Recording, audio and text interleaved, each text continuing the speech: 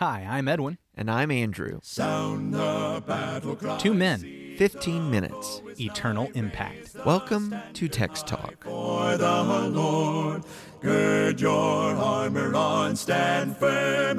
Hello, Andrew. Hello, Edwin. Good to see you this morning, Tuesday, as we get on to our second day of Matthew chapter 4. I'm excited. How about you? Oh, absolutely, man. Yesterday we talked about the first temptation. Today I want to ply you about the second one. Are you cool with that? We'll just move right along. So what I have here is Matthew chapter 4, verses 1 through 11. I'm reading from the New King James Version this morning. Then Jesus was led up by the Spirit into the wilderness to be tempted by the devil. And when he had fasted 40 days and 40 nights, afterward he was hungry.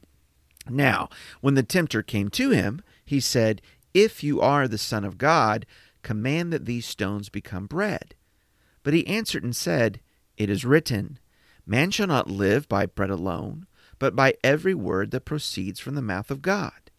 Then the devil took him up into the holy city, set him on the pinnacle of the temple, and said to him, "If you are the Son of God, throw yourself down, for it is written, He shall give his angels charge over you, and in their hands they shall bear you up, lest you dash your foot against a stone." Jesus said to him, "It is written again, you shall not tempt the Lord your God." Again the devil took him up on an exceedingly high mountain and showed him all the kingdoms of the world and their glory. And he said to him, "All these things I will give you if you will fall down and worship me." Then Jesus said to him, "Away with you, Satan, for it is written, you shall worship the Lord your God, and him only you shall serve." Then the devil left him, and behold, angels came and ministered to him. This second temptation reminds me of an old preacher story that I like to pass on every once in a while. It tells a story about a lady named Mary. Not to be confused with the Mary of the Bible. We just did an episode on her. I know. It's just the way I've heard the story. Different Mary. So, yeah, Mary, she always saw the best in people. She just always could look on the bright side, and no matter how just awful people were or frustrating or how mean they'd been to her, she always looked on the bright side, and it basically just irritated the rest of her coworkers because she was always looking at the positive side. And so one day she's sitting there around the lunchroom table with some of her coworkers, and they're talking bad about Scott and just how what a jerk he is and just how terrible. And she says, "Well, you know, guys, the other day I had my hands full and I was walking through the door, and without even asking, Scott just opened the door for me. I mean, I think he's really a pretty good fella." And then another day they were complaining about the boss because they had done some benefit cuts and had asked for some extra hours. And, you know, Mary just said, "Hey, look, guys, you know, it's our boss is the one who pays us, and we have a job. And look, you know, it's hard for him to do that. We need to think better of him." And finally, they're just like, "Mary, we're just sick of you. You know, do you just find something positive about everybody? I mean, is there anybody that you don't find? Hey, I bet you can't think of anything positive about the devil."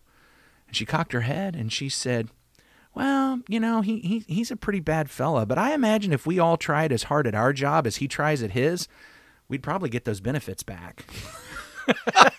Wow.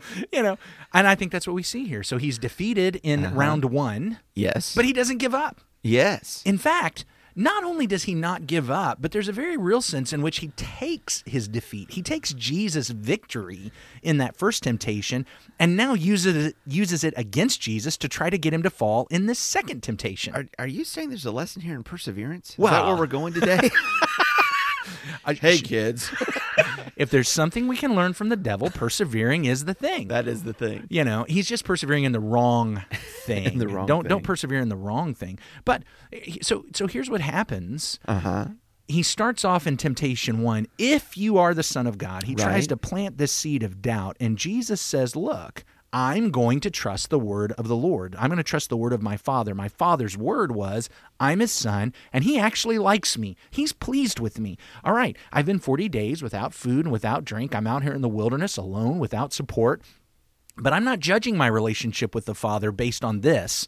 I'm judging my relationship with the Father based on what he said, on his promises, on his word." And so Satan comes back with, okay, well, hey, let's talk about people that trust the Lord like that. You know, there was a psalm Psalm 91, where the Lord actually said some things that he's going to do for people who trust in him. Yeah, so that is something that strikes me when the Lord Jesus answers the devil temptation by saying, "It is written."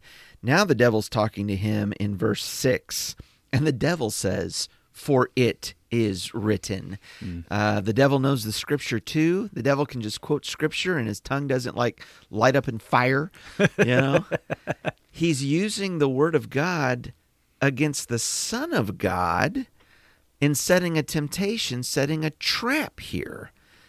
Now that's insidious. Here's the trap. In Psalm 91, what he quotes is verse 11, "He will command his angels concerning you to guard you in all your ways. On their hands they will bear you up, lest you strike your foot against a stone." So is he actually then, the temptation here is you're standing at the high point of the temple, jump?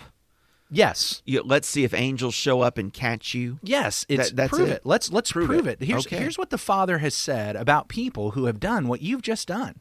In fact, look, so back up. This was where the promise was in Psalm 91 and verse 9, "Because you have made the Lord your dwelling place, the Most High, who is my refuge, no evil shall be allowed to befall you, no plague come near your tent." I'm sorry, you got to say that one more time. Okay, I'm going back to Psalm 91. You're reading Psalm 91, and it just said there in Psalm 91, "You who take refuge in the Lord." Because you have made, of course, I'm reading from the ESV. Okay. "Because you have made the Lord your dwelling place, the Most High, who is my refuge, no evil shall be allowed to befall you, no plague come near your tent." And then it goes on to say the part that Satan quoted, "For he will command his angels concerning you to guard you in all your ways. On their hands they will bear you up, lest you strike your foot against a stone." And we have just seen Jesus take refuge in the Lord by quoting scripture to fend off the temptation of the devil. Yes. Wow. Yes. So what Jesus has done is he has been victorious in one temptation, and Satan doesn't just come back to him with a second temptation. He actually uses the first victory as a foundation with which to tempt him. Wow. So now he's got him up on the top of the temple, and he said, "You trust in the Lord." How far do you trust in the Lord? Yeah. Will you jump? Okay. You're going to take refuge in the Lord. Let me prove it. Prove it to me that you're going to take refuge in the Lord. I mean, like, for real. Let's put your money where your mouth is, because here's this promise. Here's this thing that God has said that he's going to do for anybody who does what you just did. So let's jump off here, and he'll protect you. I mean, so we've got two things here. Number one, now I'm once again trying to get you to doubt that you're the Son of God in whom the Father is well pleased. And then I'm trying to get you to doubt that you really trust him. And maybe you don't trust him enough. I want to see really how far you're willing to take it. So And he's even using the scripture to do it. Yesterday we were talking about how he plants the seed of doubt in Eve's mind when we see a temptation there about the fruit and it's good for food, and we were making a connection with the lust of the flesh.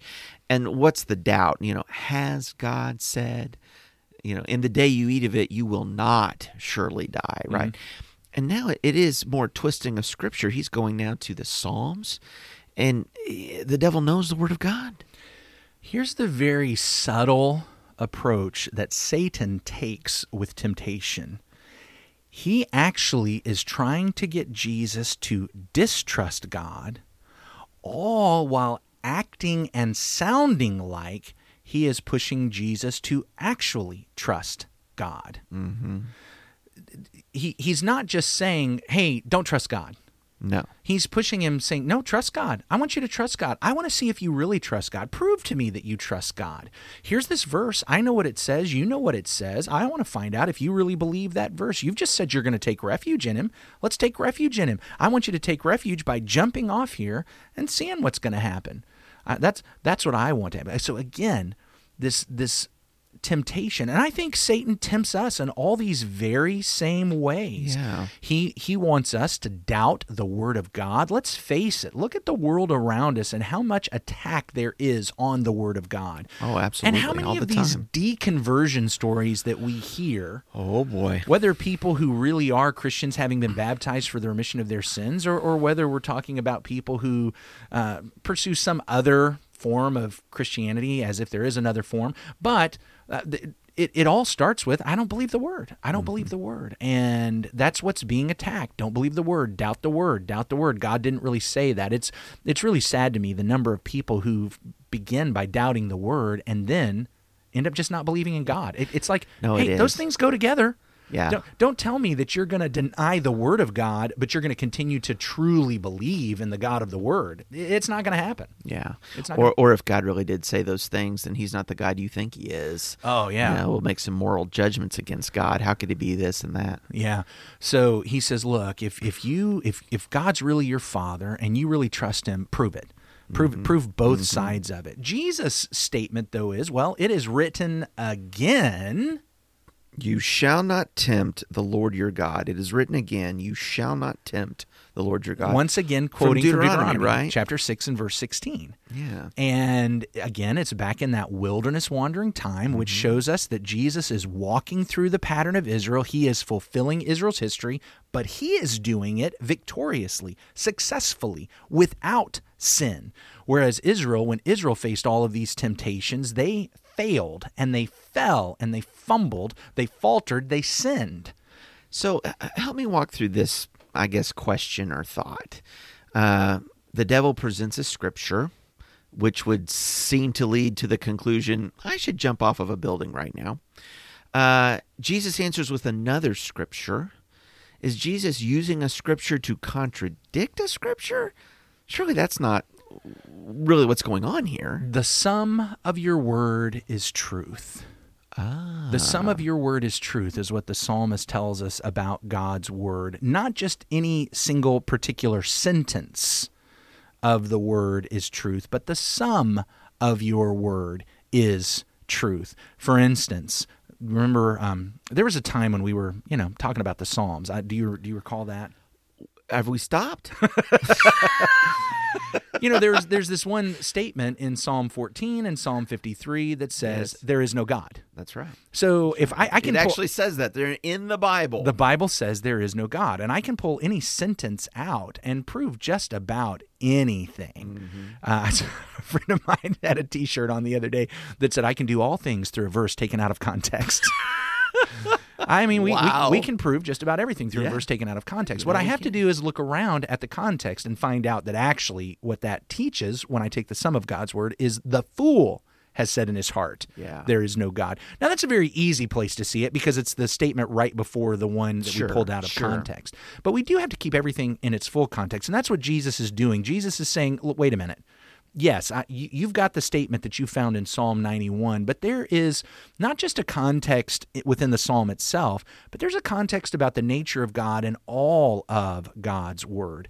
And there is no promise that God has given that says, that is a command to me to put God to the test on that. Right. There's no command any command that says, hey, I'm going to protect you, any promise that says I'm going to protect you is not a command to purposely put myself in harm to see if you're going to do it. Right.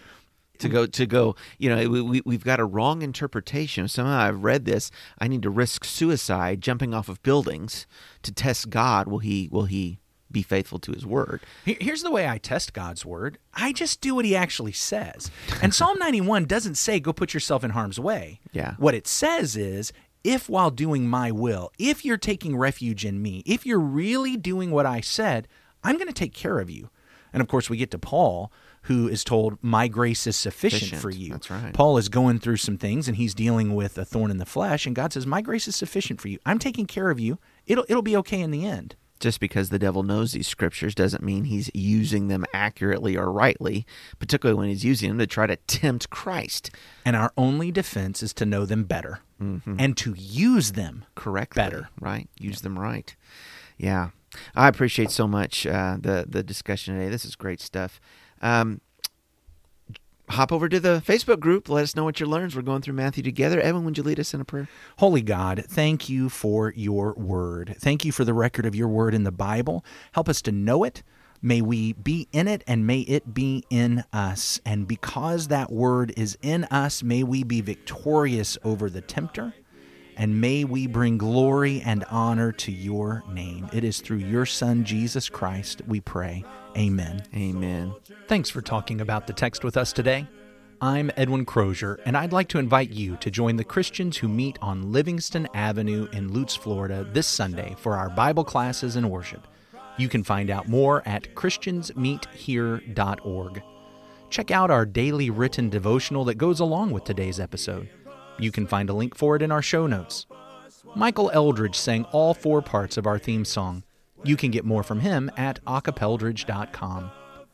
Please remember to subscribe, rate, and review Text Talk in your favorite podcast app so others can find it and learn about it more easily. Have a fantastic day. Steady, pass the word along.